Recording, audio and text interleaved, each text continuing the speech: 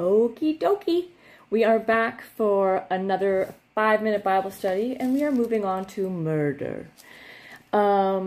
Matthew 5, verse 21 to 26. I will read it first. You have heard that it was said to the people long ago, do not murder, and anyone who murders will be subject to judgment.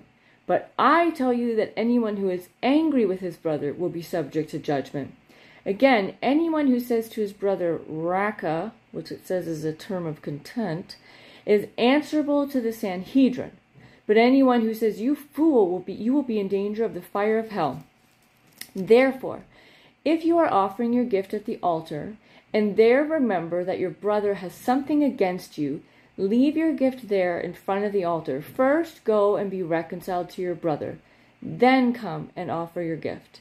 Settle matters quickly with your adversary who is taking you to court. Do it while you are still with him on the way, or he may hand you over to the judge, and the judge may hand you over to the officer, and you may be thrown into prison.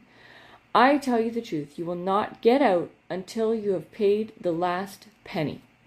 So, he starts off by saying, okay guys, you're familiar with this rule. God gave it a long time ago that you're not allowed to kill anyone.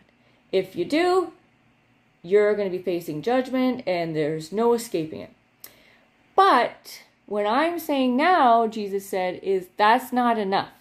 Before, I told you to not stop someone else's heart. But I actually don't even want it to get to the other person's heart.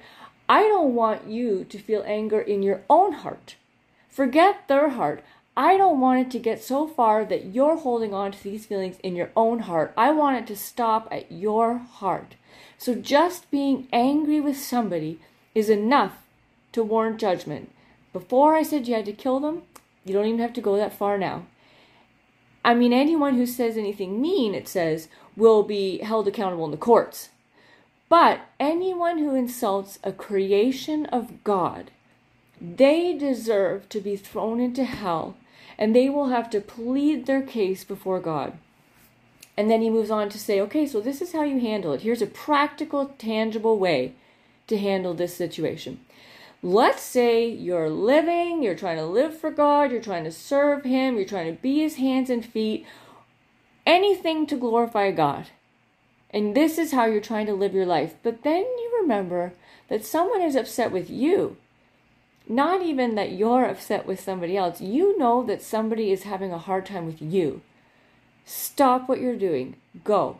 Forget anything that you were trying to do for God, anything that you're trying to glorify him with, because you need to glorify him in a different way now. This is what he wants instead. If you want to glorify God, stop, go, and fix the problem. Bring reconciliation.